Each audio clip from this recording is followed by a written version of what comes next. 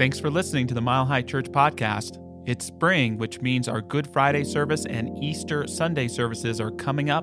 Please learn more online, and while you're there, if you're interested, please make a donation and click on Give at milehighchurch.org. Thanks for listening. So good to see you this morning. We're in the middle of our Spring Renewal series. Michelle spoke last week. I get to speak today, and Dr. Roger will be back with us next week to wrap up for Palm Sunday. And the theme is Wisdom of the Heart. Today's talk is The Heart is What It Wants. And there's an opportunity to go a little bit deeper in this series. If you go online to the watch page, you'll see that you can download some small group materials, but they're just as well self-led materials, or start a group of your own to dig deeper into that. There's an old Sufi story about a man who is pursuing a female's hand in marriage.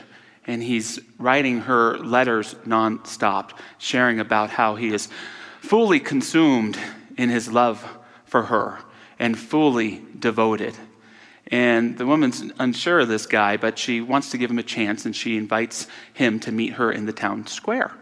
And she shares with him, I am open to marriage, but first I need you to meet my sister. You see, she's a little bit prettier than I am, and I want you to meet her before you say yes to marrying me. And his eyes begin to get big, and he begins to turn around because she says she's coming this way. And there's no woman there, and then all he feels is her hand slapping the back of his head. All-consuming love, total devotion. You don't know what love is. What's the meaning of this story? Perhaps on the surface that a man is only as loyal as his options. Just kidding, kind of.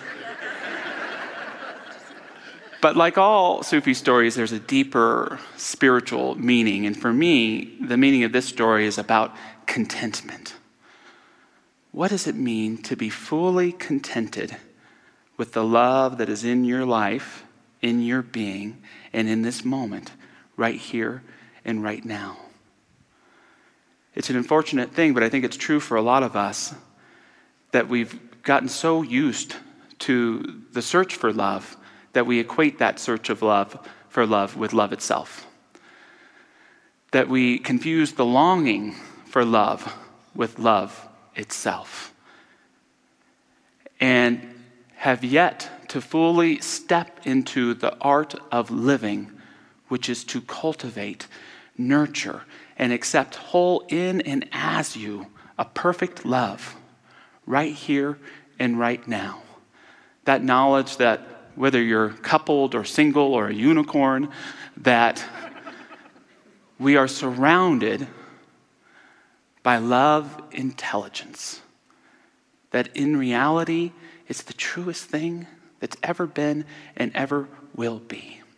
No matter how far you travel, you cannot step outside of it. It is so the root of your being that you can never separate yourself from it.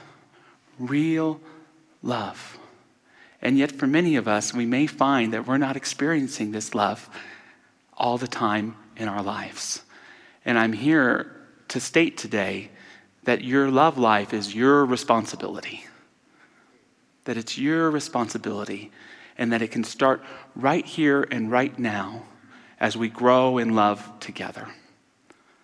Another great Sufi teacher, Hazrat Inayat Khan, said, to an angelic soul, love means glorification. To a jinn or genie soul, love means admiration. To a human soul, love means affection. To an animal soul, love means passion. One need not fall in love. One must rise through love. Falling in love, not love, that's easy to do. That happily ever after part, that living in completeness in our heart, that takes work. And that's what I mean by the talk title today. The heart is what it wants. It's the recognition that the love you seek is already within you.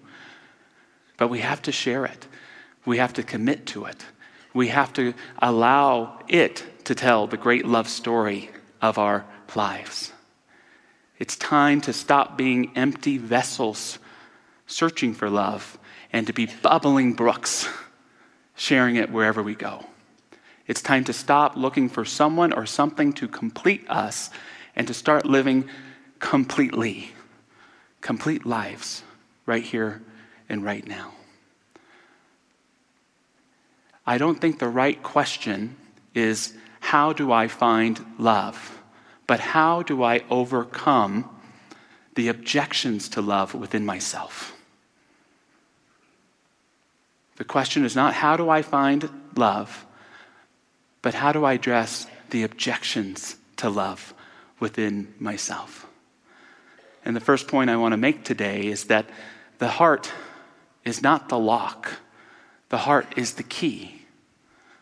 The heart is not the lock. The heart is the key. And where we use it, we nurture and cultivate and grow love. It's the most basic truth in the world that which we seek is truly already within us. This is expressed through perhaps the great American myth, The Wizard of Oz. Written in 1900 by Frank Baum, this wonderful book gives us keys to the heart and how to live. The first thing that informs Baum's amazing work that causes most of us to be Dorothyites in life, whether we're aware of it or not, is the sense of childlike wonder. To approach love with childlike wonder. That's what makes the Wizard of Oz so wonderful, is when we see it through the eyes of a child. Baum was certainly interested and influenced by Lewis Carroll's story of a long-haired blonde girl who chases a rabbit down a rabbit hole. But he was just as much influenced by children around him. And by his desk, whenever he wrote, he would remind himself with the following saying that was etched there from the New Testament. When I was a child, I spoke as a child. I understood as a child. I thought as a child. Bringing childlike wonder to our lives is a key to opening the heart. Another interesting thing going on in Baum's time, in 1896, there was the Chicago's World Fair. It was also the first Parliament of World Religions. And so people in our country for the first time were learning, what is Buddhism? What is Islam? What is Hinduism?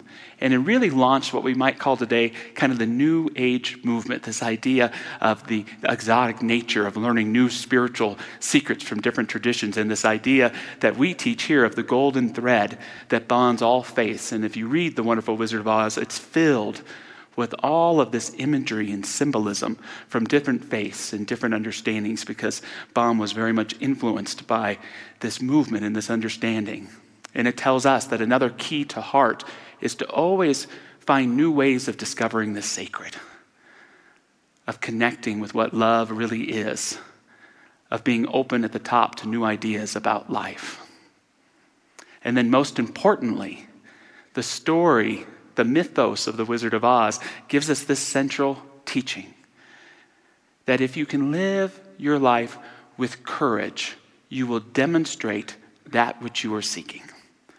If you can courageously bring your heart to your life, you will demonstrate the truth that what you're seeking is already yours. This is true of Dorothy, who can go home at any time. She just doesn't know it. It's true of the courageous scarecrow who demonstrates genius on his way to getting a brain. It's true of the lion who practices courage on his way to getting courage. And it's true of the Tin Woodman who seeks a heart. And one of my favorite scenes from the book, the Tin Man, he steps and accidentally kills a bug. And he says, "This will serve me a lesson, to look where I step.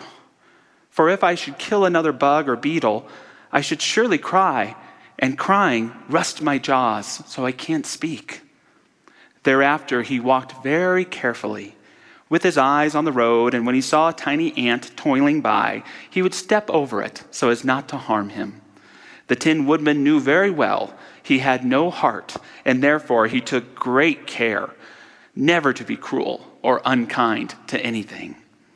You people with hearts, he said, have something to guide you and need never do wrong. But I have no heart, and so I must be careful. When Oz gives me a heart, of course, I needn't mind so much. And Baum even has the audacity, in a sense, to expel the idea that some power like Oz outside of yourself is going to bring you that which you seek. It must come from demonstrating it within yourself. And could it be that you're a little bit like the Tin Man? Or a scarecrow or a lion? What is that in your life which you are seeking most right now? And could it be that with a little bit of courage, a little bit of coming forward, you'll find that it's yours in spades? The question is not how do I find love, but how do I overcome the objections to it within myself? That's the next point, is that we have to learn to allow our true love story to overtake our not love story. When your not love story is longer and bigger and gets more attention than your true love story, we shut ourselves out of the love that is really available for us. Now, like me, does anyone here have a not love story? I think we all have them. It's the story that deep down I'm unlovable, and if anyone really knew the real me, they wouldn't love me. It's the story about being rejected and being afraid to love. It's the story that there's something defective in me and I don't quite know how to love properly. It's the story that I'm not worthy of love. We all can carry these forward, and we can all fall back into them when we become unconscious. But it's so important to know that you are not unlovable, that you are love-worthy, that you are not love-demented or love-disturbed, love-repressed, but that you have the ability within you right here and right now to step out of the not love story and into your true love story. And when we do that, it's not our job to tell it, but just to keep practicing that love so it continues to demonstrate itself. It's again to take seriously the understanding that your love life is your responsibility, that your experience of love is your responsibility. So let's get on it. How can we step more fully into our true love story? One pragmatic thing to do, every day, take just 5 minutes. 5 minutes and think about love. Take 5 minutes and think about what love means to you. Think about who you love. Think about who loves you. Ponder those who you care about in your life that aren't with you anymore. And ponder the idea that they're so proud of you, that they're sending you love right where you are, that you can send love to them. Think intentionally, who am I called to love today? Think about, how can I best love myself today? 5 minutes every day. Just try it for a week. And find yourself back in that flow and that rhythm of love. We're all about spiritual practice this year at Mile High Church, so let's take 60 seconds. Let's take 60 seconds right now and think about love. I'll keep the time.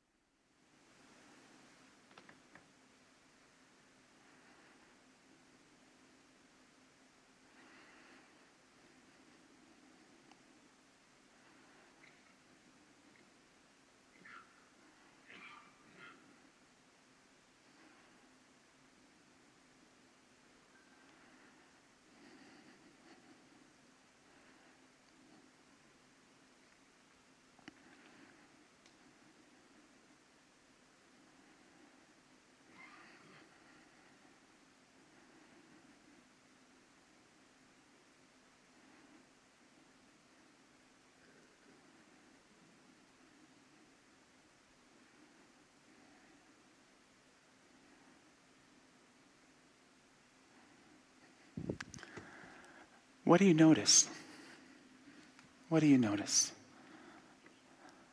I notice for me that it's a little overwhelming, that I need more training as I think about love, as all the people I love and all those who love me. I also notice how often I'm not living in awareness of that love. I also notice the barriers that I have built, the layers of not love that isn't letting that love in or letting it out. I notice how incredibly blessed I am.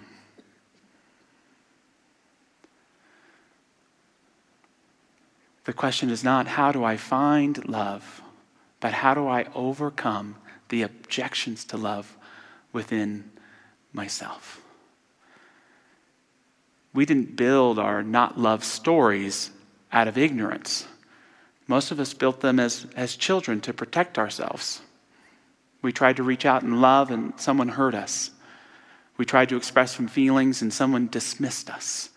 So we built a story of not love to protect ourselves from being hurt when we try to love.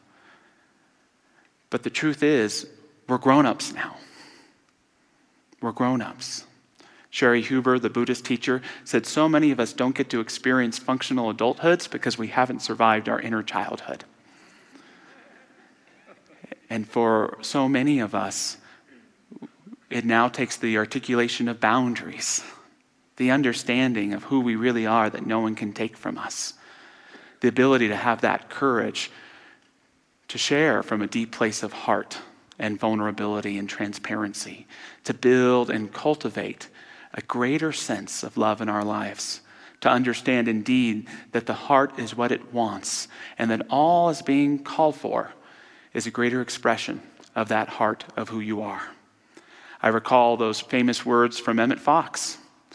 There is no difficulty that enough love will not conquer, no disease that love will not heal, no door that enough love will not open. It makes no difference how deep set the trouble, how hopeless the outlook, how muddled the tangle, how great the mistake. A sufficient realization of love will dissolve it all. If only you could love enough, you would be the happiest and most powerful being in the world. And for each of us, we love the sentiment of that. But do you believe that? Is that the real, God-honest truth for you? And if it is, then you have your answer for how to heal, for how to forgive, for how to connect, for how to grow. It's to courageously cultivate that love in your heart through discipline, through training, through reminding yourself of the truth and demonstrating it intentionally every day. It's not about how to find love. It's about how to overcome the objections to love within yourself. I'd been a minister for about 2 minutes, and there was a nice man who sat always near the back of the church. And we built up an acquaintance, and one Sunday he came up in the line and he said to me that he had been diagnosed with terminal cancer. And he just had a few weeks to live. And he was wondering if I would meet with him so that he could make a confession. And I wanted to share with him, I'm not that kind of minister. I'm much better at playing like Never Have I Ever or something like that. But I could tell it was important to him, and I wanted to be there for him. So we set up a time, and he sat down, and he shared with me his confession that he had had 2 gay relationships in his life.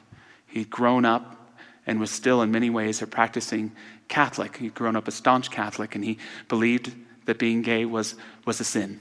So he just wanted to say that and get it out there and hope that God forgave him. And then I had to inquire a little bit. Did you cheat on your wife? Did you neglect your kids?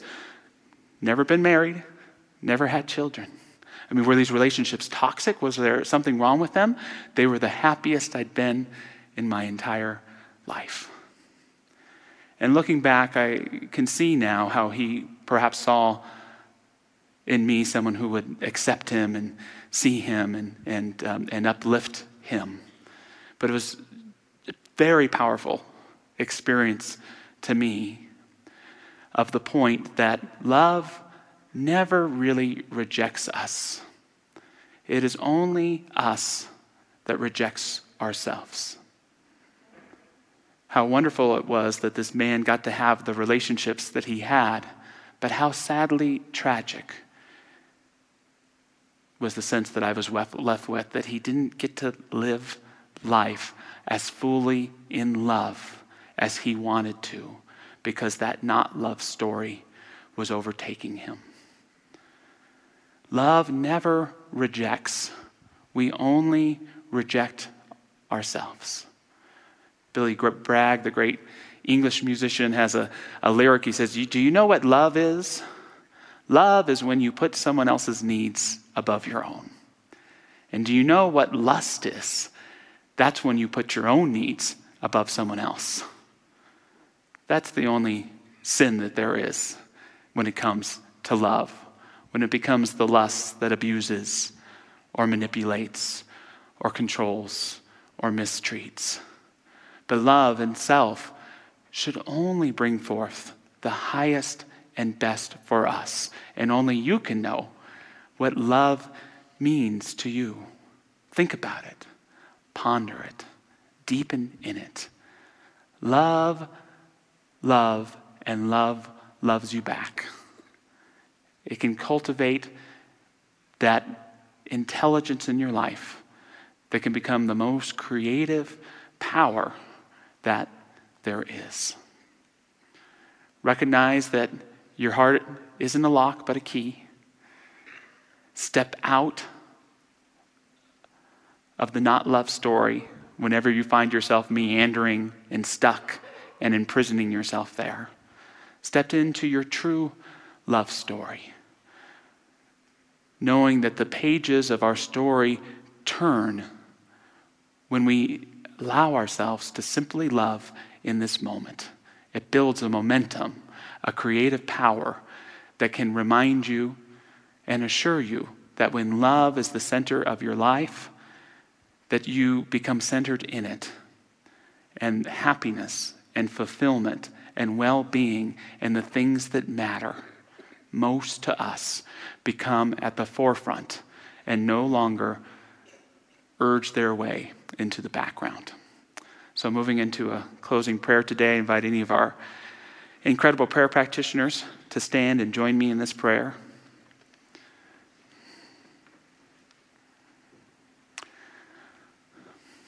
Let's think about love.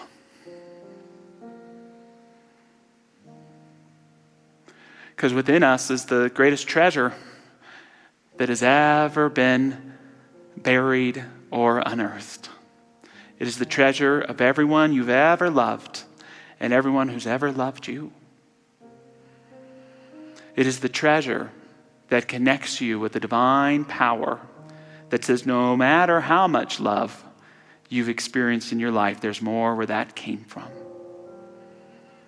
It is the treasure of contentment in this very moment to know that in the divine truth there is no past or future. There is only this infinite now, this indeed endless chord of love that when we look back through the eyes of love, we can see winding and guiding and connecting us in so many different places. What would it mean for each of us to step into a new level of trust in love today? To live with a greater degree of heart, which simply means to represent that when we live from heart, we provide ourselves all that we are looking for and all that we need. We begin to see our heart as something that isn't just within us, but that encompasses us, embraces us, and moves us forward. A life with heart is well lived. And I speak my word knowing the worthiness, the love worthiness, the life worthiness of each and every person connecting with this prayer today. And may we send it to loved ones so they know it as well. Getting back to love, getting back to heart. We build a foundation for the highest and best to grow and take hold in our lives. And so it is.